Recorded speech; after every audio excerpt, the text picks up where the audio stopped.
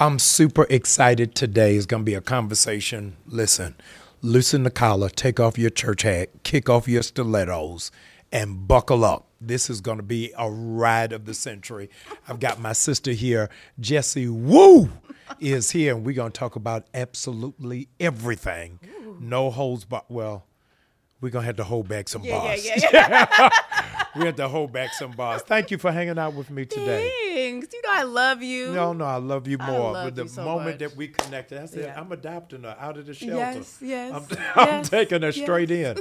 The one thing that you and I have in common is being PKs. Mm-hmm. Yes. Mm-hmm. And people have no idea the trauma of being the kid of a preacher. Yeah. What was that like for you? Oh, my Lord. How much time do we have? We have all the time in the world. All the time in the world. My father's side of the family. Yes. There's a long line of preachers there. So my grandmother, Joyeuse Juste, she had a huge Haitian Kojic ministry in the 80s and the 90s in Montreal, Canada. So I'm Haitian. Yes. I was born in Montreal, Canada, which a lot of Haitians go to because it's French speaking. Yes. So anyway, she had a huge ministry, and my father was her last child, and he was the only child out of all the children who was born outside of her marriage. Okay. So he was already a little outcasted a little bit. Yes.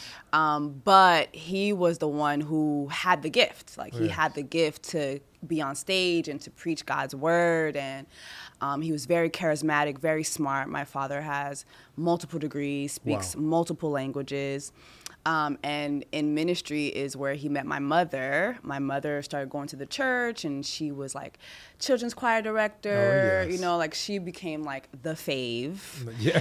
And like they met and they dated each other, and they eventually got married. And my dad was preaching, and I was their firstborn child. Nice. But I think that my father's journey is very. I know you was gonna ask me about my daddy. I know it. I thought I was gonna come in here and pray for a husband. Yes, we're gonna get to that. But my father, as gifted as he is and was, he would preach Sunday morning, and Sunday night he was selling crack, and he was doing crack, and he was pimping, you know. No way. Yeah, like I didn't even know that. Oh, I've never This was shared not that. even a setup conversation. No, I promise you, I didn't know that. I don't think I ever shared that with you. But yeah, my daddy was selling cocaine and draws at night. Did he get caught? Multiple times. He did time. Oh yeah, multiple times. Like, my dad was well known for in the streets of Montreal. And I even vaguely have like vague memories as a kid. I remember one time being at my grandma's house and seeing my dad on the news, just arrested, you know, like, and so yeah, it just was a lot. So my mother, she tried her best to stand by that. Like, in our culture, in Haitian culture, you marry, you don't get divorced. Right. And you know, like in Kojic, like you marry forever. You don't get divorced. Right. Like that, there's no divorce. And so her thing was, you know what, let's go to Miami, let's leave Canada, you know, like, let's go to another environment where you won't have to deal with this. And he was like, yeah, okay, let's leave. We're going to leave. And when it was time to leave, he wouldn't leave. But my mama was gone. Wow. She was like, yeah, I'm not staying here. And so that's how we ended up leaving and going to Miami.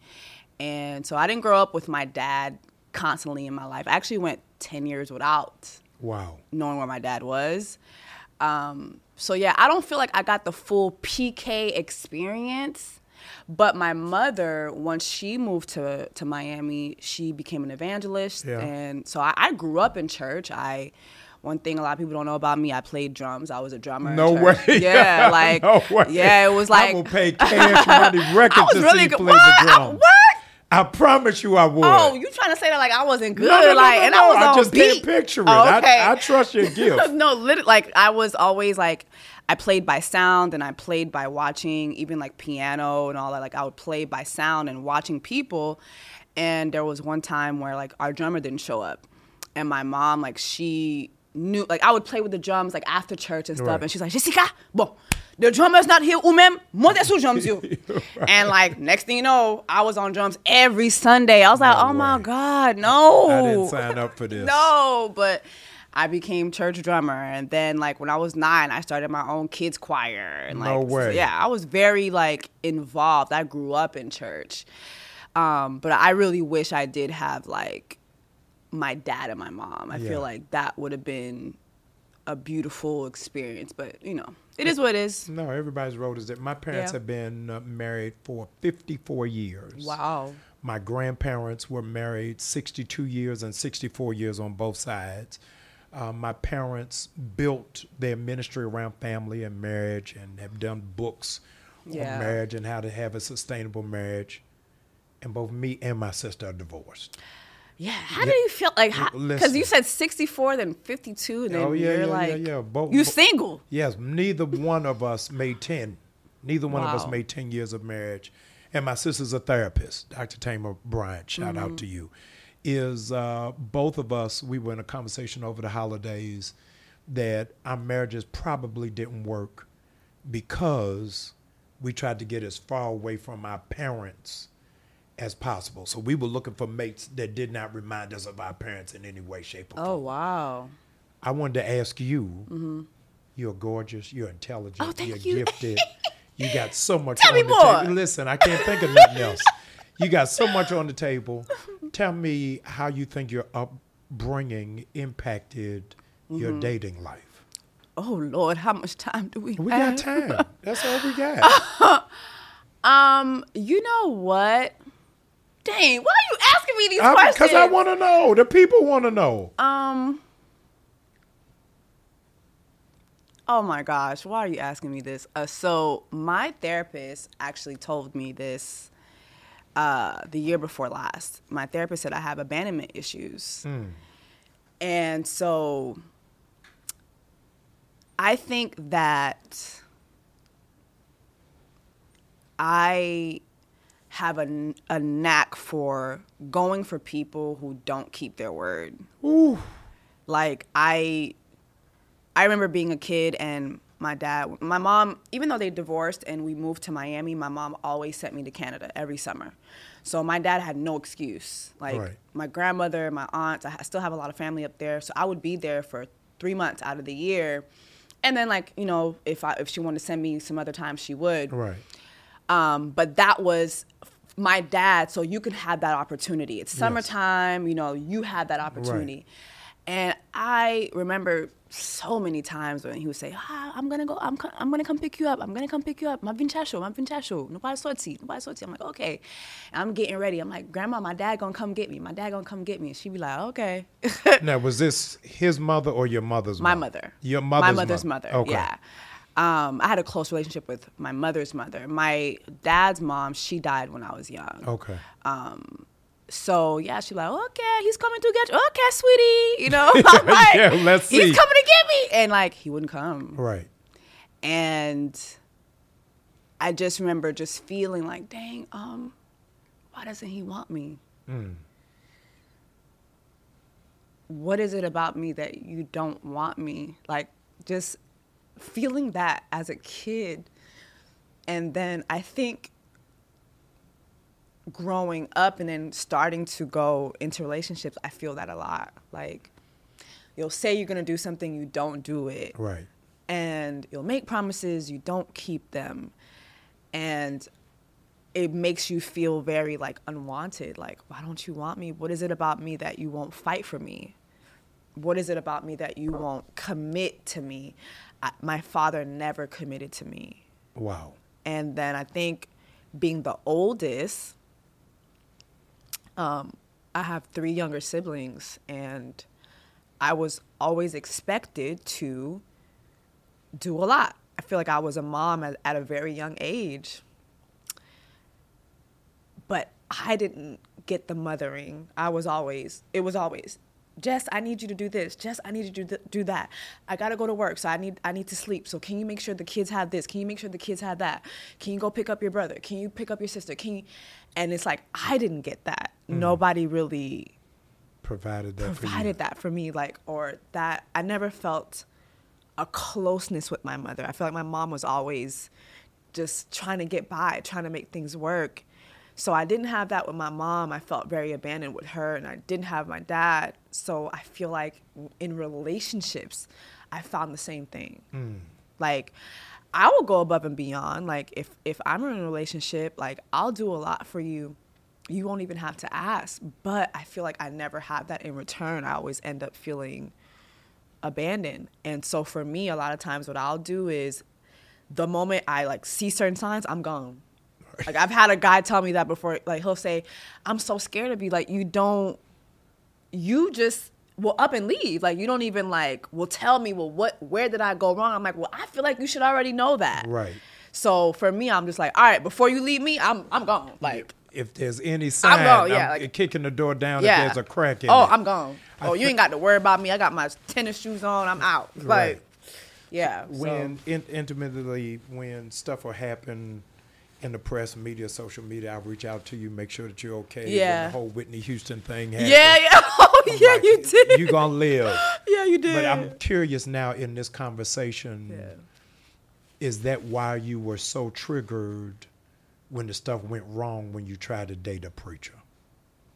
Ooh. Oh, you know that story. Oh, you gave it to the whole world.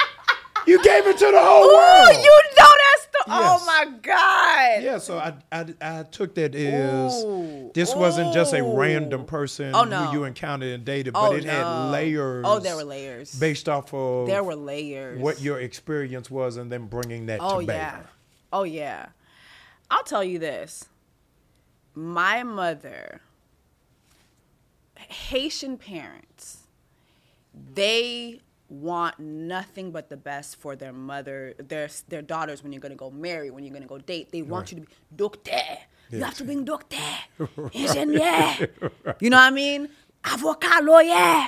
And if you say preacher, that's a good one too, because contrary to a lot of beliefs, people think that Haitians don't believe in God, and that's so untrue. Yeah. Like, we're one of the most, like, even we have a saying in the Haitian culture, si Dieu veut, if it be God's will, right? So let's say you say, oh, we're going to meet Monday. I'll say, okay, Monday, si Dieu veut. Lundi is Monday in Creole. So lundi, si Dieu veut. So everything is like God's will, God's will. So I remember... Say God's will in Creole again. Si Dieu veut. You got to say that slow. I got a GED. Si what now? Si Dieu veut. Si Dieu veut. Si Dieu veut. I got it. Mm-hmm. God's will. God's will. If you're going to hear me say God's that will, again. Yeah. Yes. So you'll say, we're going to meet up on Monday, but Monday, si Dieu veut. So that's always something that we say. So if I tell my mom, like, I met a preacher and, I met this, I met that. I remember meeting him before we ever became that. I met him like probably a year and a half, 2 years before that. And at the time, he wasn't preaching anymore. He had moved to LA and he was an actor and he had said he was like a spiritual leader to a lot of people that were in the business. And, I was like, oh, okay. But it just was always a little, one thing about me, I always have questions. Yes. And I try not to be interrogative, but I can be an interrogator. And that's something I'm trying to,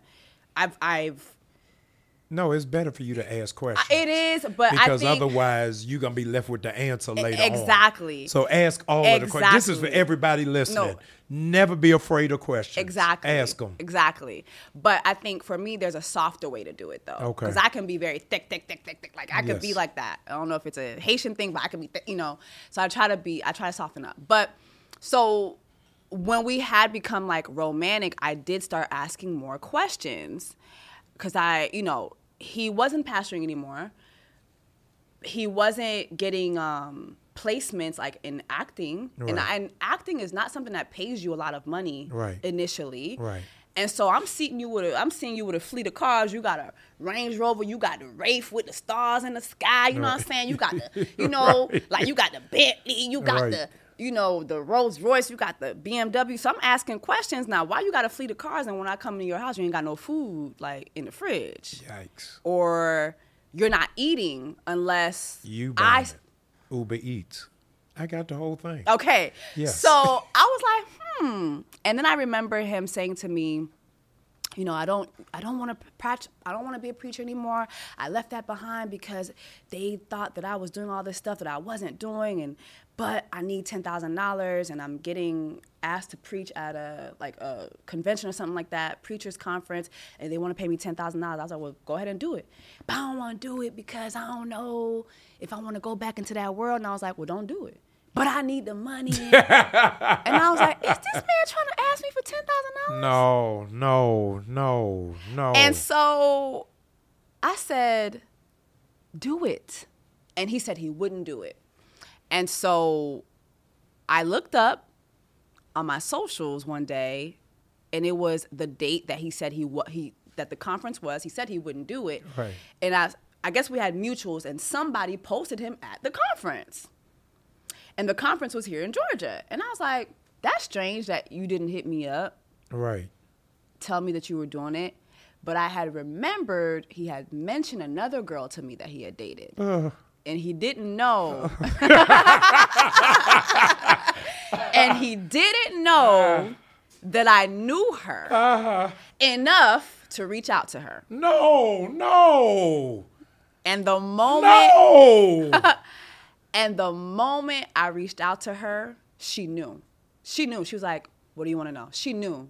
She knew who the swindler was. She knew. And so going back to your question, which was, wait, what was your original question? You said... I don't know. I blacked out. Wait, I didn't even mean to go this far. Yeah. I was asking you, yeah. Did your relationship when you dated a preacher trigger what took place with your dad and with your mom? Yes, because you done gone all the way to the race. Yeah, yes. Come on back. Come on back. No, it triggered that because it was the lying. My dad is a very good liar, very charismatic, will look you dead in your eye and tell you a lie from the pits of hell. Is your dad living? Yeah, he's living. Oh, yeah. You know he's listening to this. I know. Oh, he know who he is. Okay. My daddy know he ain't bleepity bleep. Like, he knows. Like, but have you healed from what happened? No. You have not? No. And the reason why I asked that is 83%, Jessie, 83% of adult preachers' kids don't go to church. Because I definitely be going to Bedside Baptist. Yes. I come here sometimes. Yes, in the spirit. In the spirit. I definitely be going to Bedside Baptist. Yeah, no, but the favor that is on your life is absolutely remarkable. Yeah. How it is that God just continuously opens doors for you. But are there moments where you got to ask God, are you there? What is happening? Of course, all the time. Yes. How do you, with that upbringing that's in you, how are you able to maintain that relationship with God? Ooh. It's I feel like I make the active choice every day. Because even post my dad, you know, what I experienced with my father, what I experienced growing up in church, I actually went on to work at a mega church. I worked at a church. I worked at a church called Potential Church for 3 years. First, it was Flamingo Road Church. But what were you doing there? So I was the children's ministry leader. No way. I need a youth pastor. Really? Yeah, come on And kids over. love me. Like, I bet it. Come on kids over. You're going to explode the You youth do? program. Come on over. Oh, my God. You know what? I would love... I've always said I really want to get back to that. I think it's just... It tugs at your heart. Like, I take kids personally. Like, I found myself getting so involved with the kids, like, to the point, like, till this day, I'm good friends with so many of the parents that were in the ministry till this day. Like, Fred Taylor, who's a big football player, his kids were there. Like, nice. You know, we're friendly till this day. Like, I love children. Like, I have a love for children. I love children, and I fell into children's ministry, and we would create songs, and I did a children's worship choir there too, and I'd have them perform in a big church. Like, it turned into a big thing where the parents were like, "Oh, when the kids perform in a big church again?" Like, their families would come. Like, that's I think that's a calling that's on my life too. My mom loves children. She was a children's choir director. I love children, but I think even working in the mega church, I saw things that I didn't like. That hurt me too. Yeah, and but I was like, let me give a disclaimer though. Yeah. You can see stuff in a storefront church that you won't like. I know. Yeah, well, I'll say I this. don't want the mega church to just get a bum No, rap. I know. I'll say this. Yes. I experienced a lot of racism there. Okay. So the church was white led. Yes. And the pastor, like, when we would have like meetings, it was so clear how the distinction between his relationship with the black workers versus the white, or the non-black workers versus the black ones. And it just was a misappropriation of funds, also with just, like I said, the way he would speak to us. And I'll never forget my leader. She asked me, she would do like this Muppet show. She had a white Muppet, and she would, her Muppet was white and country. Yeah. She's like, oh, we should get a black Muppet. I was like, cool. And she's like, we should name her Shaniqua. And like all the stuff she was saying was very like, you know. Stereotypical. Right. Yes. And I said, yeah, so. Well, I got a problem with black people that go to white churches. Okay. And let me put it out there because you never see it in the reverse. True. You never see it in the reverse. And what I say to friends of mine who go to them is that they'll let black people on the praise team, let black people on security, let black people preach, but there's never a black person in the finance room. Ever. That's my issue. I stand on that. I stand on it. So I'm all for we are the world, that we one body, but there's got to be some equity on it. I saw, Jessie, this crazy interview. I'm going to send it to you. William Shatner from Star Trek interviewed Mike Tyson. It's a couple of weeks ago. He said something that messed me up. He said, tell me what you do before a fight. And Mike Tyson, Jessie, said, I cry before every fight. So when Shatner said, you cry before every fight, why?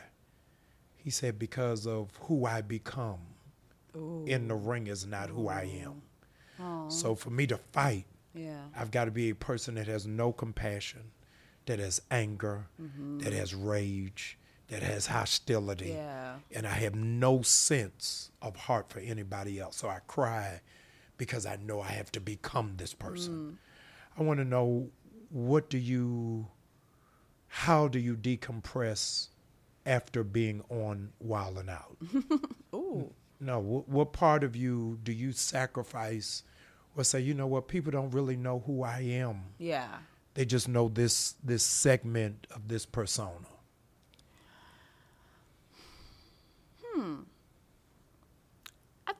I mean, first of all, Wild 'N Out it's been a great experience. I'm thankful to Nick Cannon for putting me on it.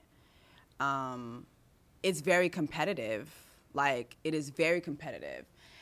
When you mentioned the Whitney Houston joke, like, I had an idea of how I wanted that joke to go.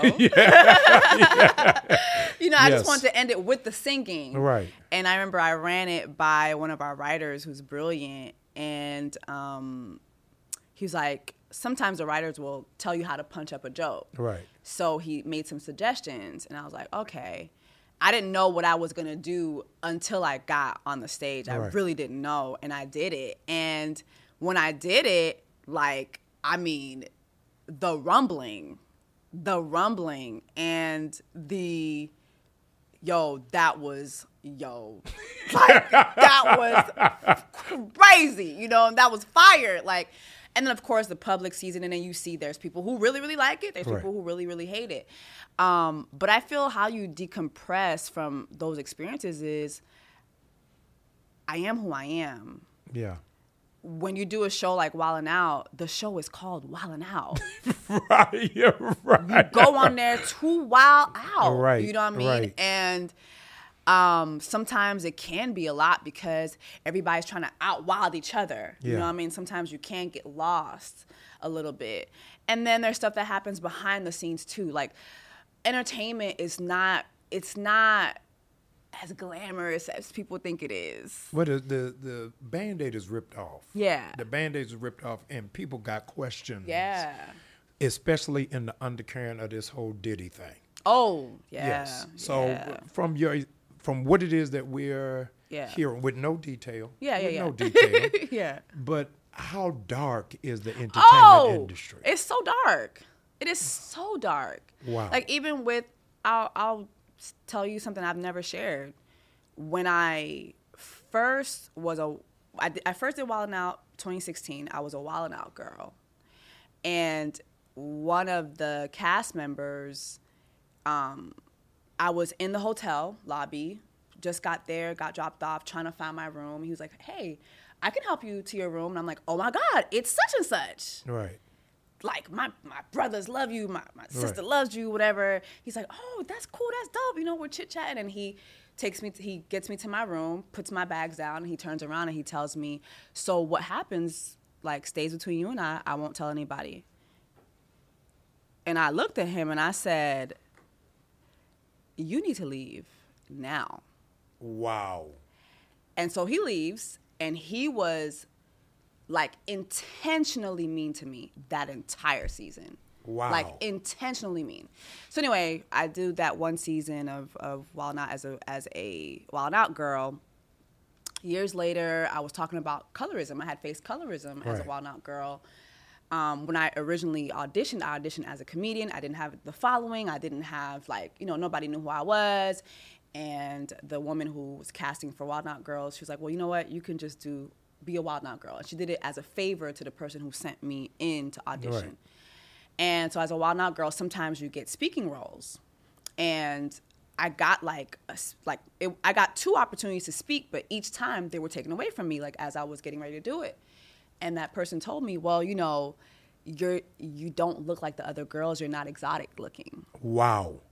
So colorism still exists in 2024. Of course. So anyway, I did an interview. That clip went viral. Nick Cannon saw it. And he comes to me. He says, I'm really sorry about your experience. I think you're talented. I want you on the show. That's how I got on the show. No way. As a comedian. Wow. But what I've never really shared was getting back on the show. That person had saw that interview as well. Yeah. And so she went out of her way to make my experience a living hell. Like, she made sure to tell other people who are on the cast, don't talk to me. Don't talk to Jess. She did this, she did that. Like, it was like that first season that I joined, it was like hell on earth. And even then, I had that Whitney moment. Right. Even, you know, throughout all that. But anyway, so last year, when was it? The last time I filmed, I feel like it was last year, early last year. Remember that person that had took me to my hotel room. Yes. So by then, you know, they're still on the show. And we, you know, we're cordial. And I felt like he had changed. And, you know, like, he was, like, very helpful to me, gave me a lot of advice. And there was one night after filming, we were, like, in the hotel lobby. And I told him, I was like, you know, I'm really happy about, like, you know, where we are now. I feel like you've been so cool with me, and you've given me so much advice. You know, the first time I met you, this is what happened. And he was like, oh no, that didn't happen. I was like, yeah, that's what happened. He was like, well, you know what? I think you and I should have sex tonight. Literally looked me in my face and said that. I think you and I should have sex tonight. Wow. 7 years later, still like, it's just so dark. But the thing too is, the person who the show belongs to, has a certain track record with women on the show. You know, half of his baby mamas are people who have been on the show. And so when you look at the head, things come from the head. It trickles down.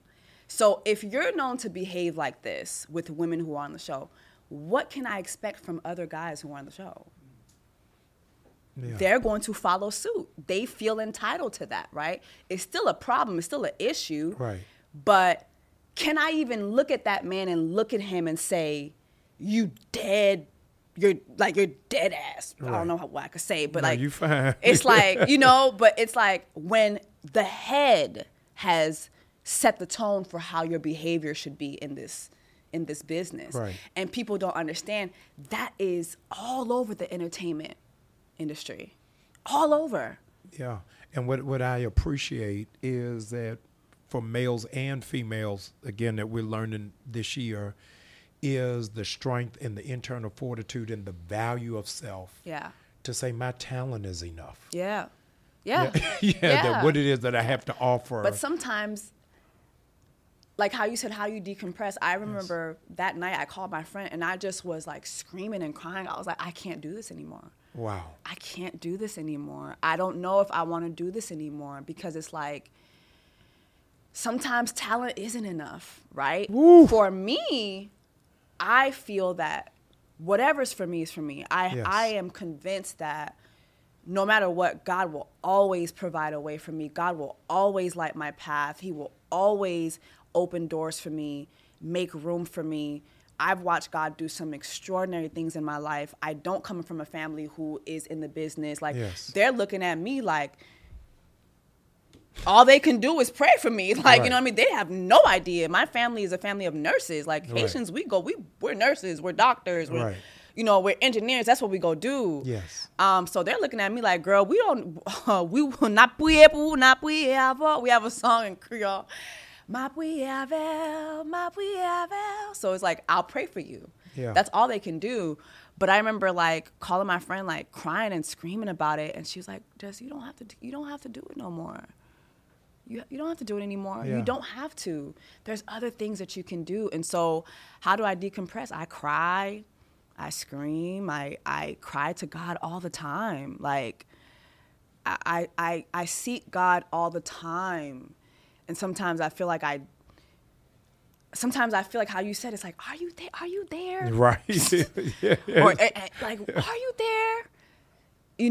What could I be doing better? Like, there's a lot of things in my life where I'm like, am I missing the mark? I thought I'd be here, but I'm not. I thought I'd be married, but I'm not. Thought I'd be a mom, but I'm not.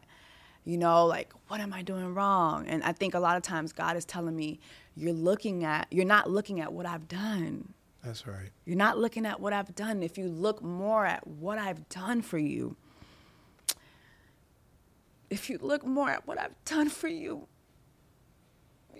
you'll have the faith. You'll have the faith for what's next, what I'm going to do next. But I need you to remember. I need you not to forget. And I think that's like my walk with God right now. It's like, I need you not to forget. Sometimes, like, I asked you to come pray over my home. I'm going to do it in July because that's when all my family can come. Yes. But sometimes I sit in my house. I'm like, man, I've done that with my talent. Yeah. So according to God, my talent is enough. It is. It is enough. In the industry, it's not, but my God is bigger than the industry. Man, that's great news. And so that's where I am. I got to ask you this. We're in the middle of an election cycle. Mm-hmm. And I'm leaving, child. I can't. Oh, no, you can't leave yet. Don't leave after November. Okay. But the last time you and I were together, we were talking about some issues that were going on in Haiti. Yeah. And the immigration policies towards Haitians is so much different than the immigration policies for Cuba. Which is 53 miles away. Yeah. And I wanted to really hear, because when we talk about African American people are a lot of times disconnected from what's happening for other brothers and sisters around the globe. Is what do you think African Americans can do to strengthen our sense of community with people who are from Haiti, from Jamaica, from Ghana, from Belize? How do we strengthen those ties? First of all, I want to say this. I want to thank you. Yeah. I always tell people how much I love you, because anytime I've asked you for help when it comes to Haitians, you never ask me any questions. What can I do? Yeah. You write a check. You've never not said no. Did I tell you about the first time I went to Haiti? I don't remember, no. So I'm traumatized by Haiti, and Really? we're going to get back to it. When I was 12, Christmas morning, no, I couldn't have been 12. Maybe I was 11. I have one sister. She's 9. That's the only Christmas in my life that I can remember my parents gave me everything I wanted. Only Christmas in my life. So after we open up all our gifts, me and my sister high-fiving each other, we going crazy. My mother says, you all get dressed. We're going on a trip. It's like, we're going to see Grandma. My grandma lived in New York. Says, no, pack all your summer clothes. Yep. We're going to the beach. Period. We get on a plane and land in Port-au-Prince. Ooh. We go to Port-au-Prince, Haiti. I'm 11 years old. My sister and I, and we go check into the hotel that's in a mountain somewhere. And after we check in, my mother... Y'all stayed in Port-au-Prince or you went north? No clue. Okay. I had to call my mother after the show. Okay. Afterwards, we go to an orphanage in Haiti. And I already know what you're about to say. Oh, yeah. We get there, and my mother goes to the car and brings out our 2 suitcases. In the 2 suitcases, Jessie, is all of our Christmas toys. Yep. And she makes us give them away to the kids in Haiti. Yep. And says, you all are not going to be middle-class entitled kids.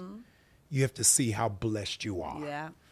And that moment really changed my life. And changed how I see things, and my connection to things, and my sense of knowing that my blessings far trump whatever my complaints are. Yeah.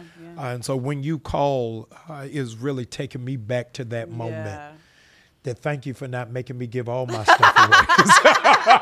So if all I got to do is give away a check, then that's fine. What's so funny is what you just described is the childhood of every Haitian living abroad. No way. Yes. Our parents make us give everything. I did not know that. Everything. I'll never forget, because I grew up going to Haiti all the time, but I'll never forget one time my mom was like, we're specifically going na mission. C'est na mission pour aller. So that's a missionary trip. Yeah. We went up in the mountains in a zone called Titanien, and we were just there for a week. No electricity. Ooh. Nothing. And I remember the first day we got there, I was like, this can't be where we stand This at. is it. This is but it. I loved it. Wow. Loved it. I mean, we drank from the river. Yeah. I watched them kill a goat, and I was like, oh my God, the goat. Yes. But that night, that goat was so good. Oh my, that was the best goat. Right. Oh my God. It just was an experience. It was a time. But here's the thing. I feel that a lot of Black Americans have this perception of Haitians and Africans and Black immigrants that come that we think we're better than you all. And what I always say is, it's not that we think we're better than you all. We grow up with something called shame. Want. That's how you say shame in Creole. Want. Everything brings shame. Every little thing that you do that's bad, that has a bad connotation, brings shame onto you, your family, your future kids. Like it's a big thing. Yeah. Like, you have sex before marriage. The entire family knows. And they are stoning you. Yes, like it is like a modern stoning. I'll never forget when I lost my virginity. Yes. I'm not a virgin. I lost my virginity, and I told my mother, mind you, I was in college. Wow. I was in college. I was in my second year of college. I lost my virginity. And something just told me, you know what, let me stop lying to my mom, because like she was talking to me as I am a virgin. Yeah. And I said, Mom, I want to tell you something. What? It's like she could tell I was going to tell her something. I'm like, I'm not a virgin.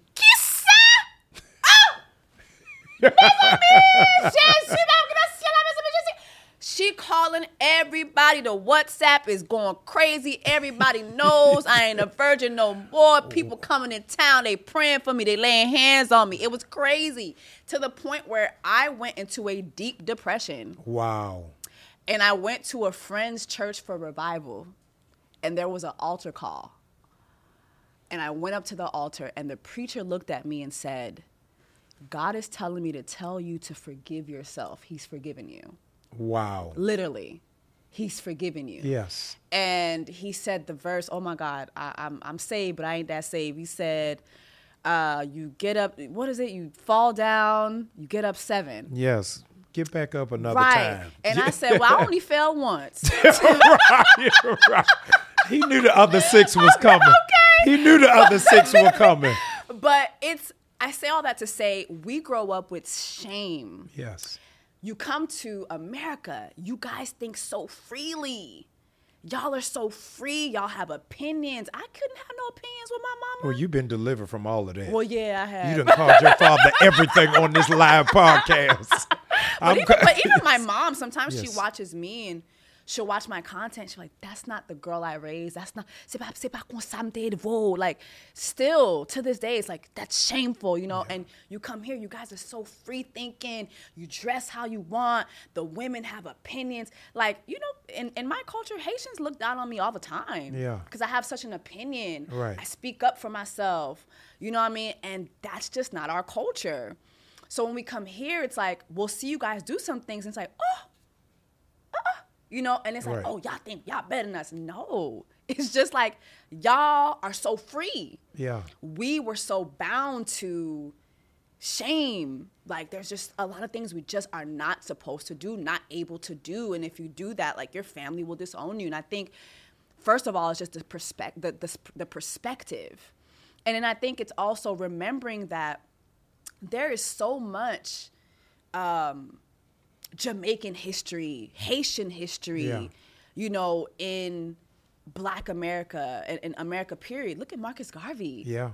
Look at what he did. That's my hero. You know what I mean? Yeah. Look at, you know, Jean-Baptiste Point du Sable. He was the first Haitian settler here. He founded Chicago. That's right. Chicago was founded by a Haitian. You know, the Louisiana Purchase. You know, Nat Turner was influenced by what happened in the Haitian Revolution. Right. Like, we are all in this together. Like, literally, when I went to Ghana and I saw Ghanaian people, and, you know, there you get named by the day of the week that you're born. And I was like, I don't want everybody named. You know, I'm Haitian, I'm rebellious. I don't want to name everybody got. Right. And I remember looking up Ghanaian names, and I found the name, and it said Mausi. And it says God's hand is upon her.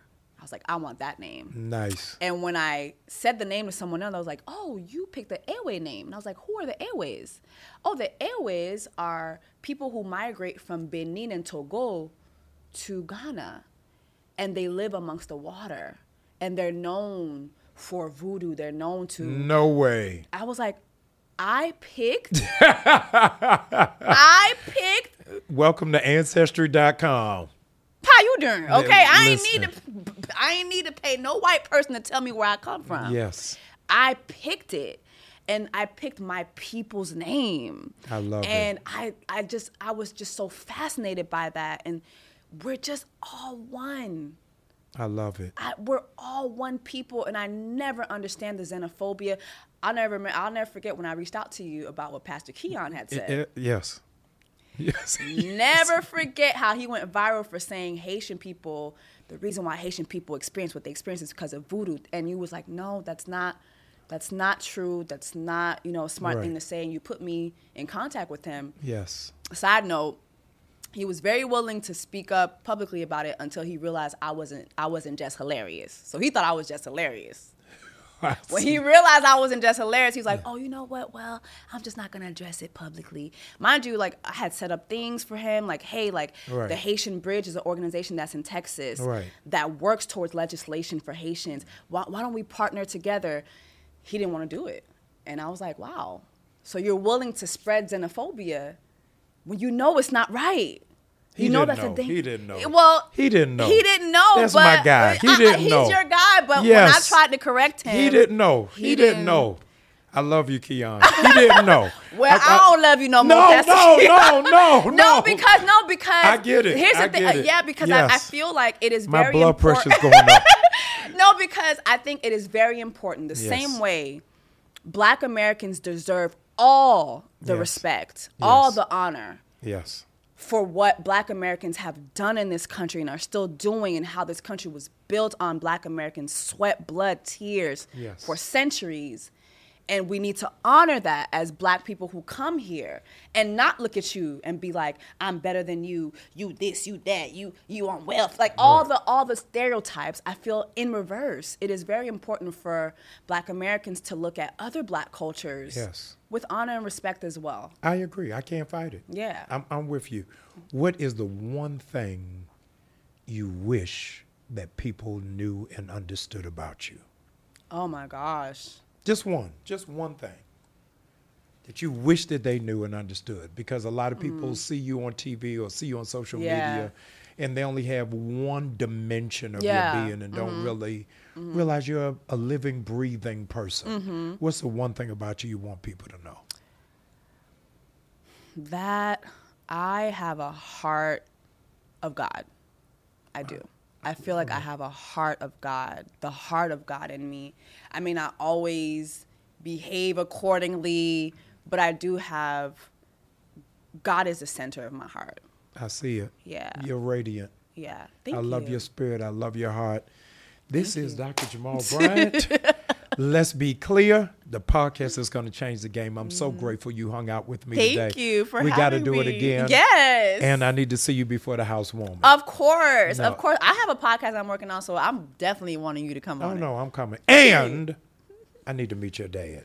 You should. I have to have a conversation with your dad. You should. With no microphones and no cameras.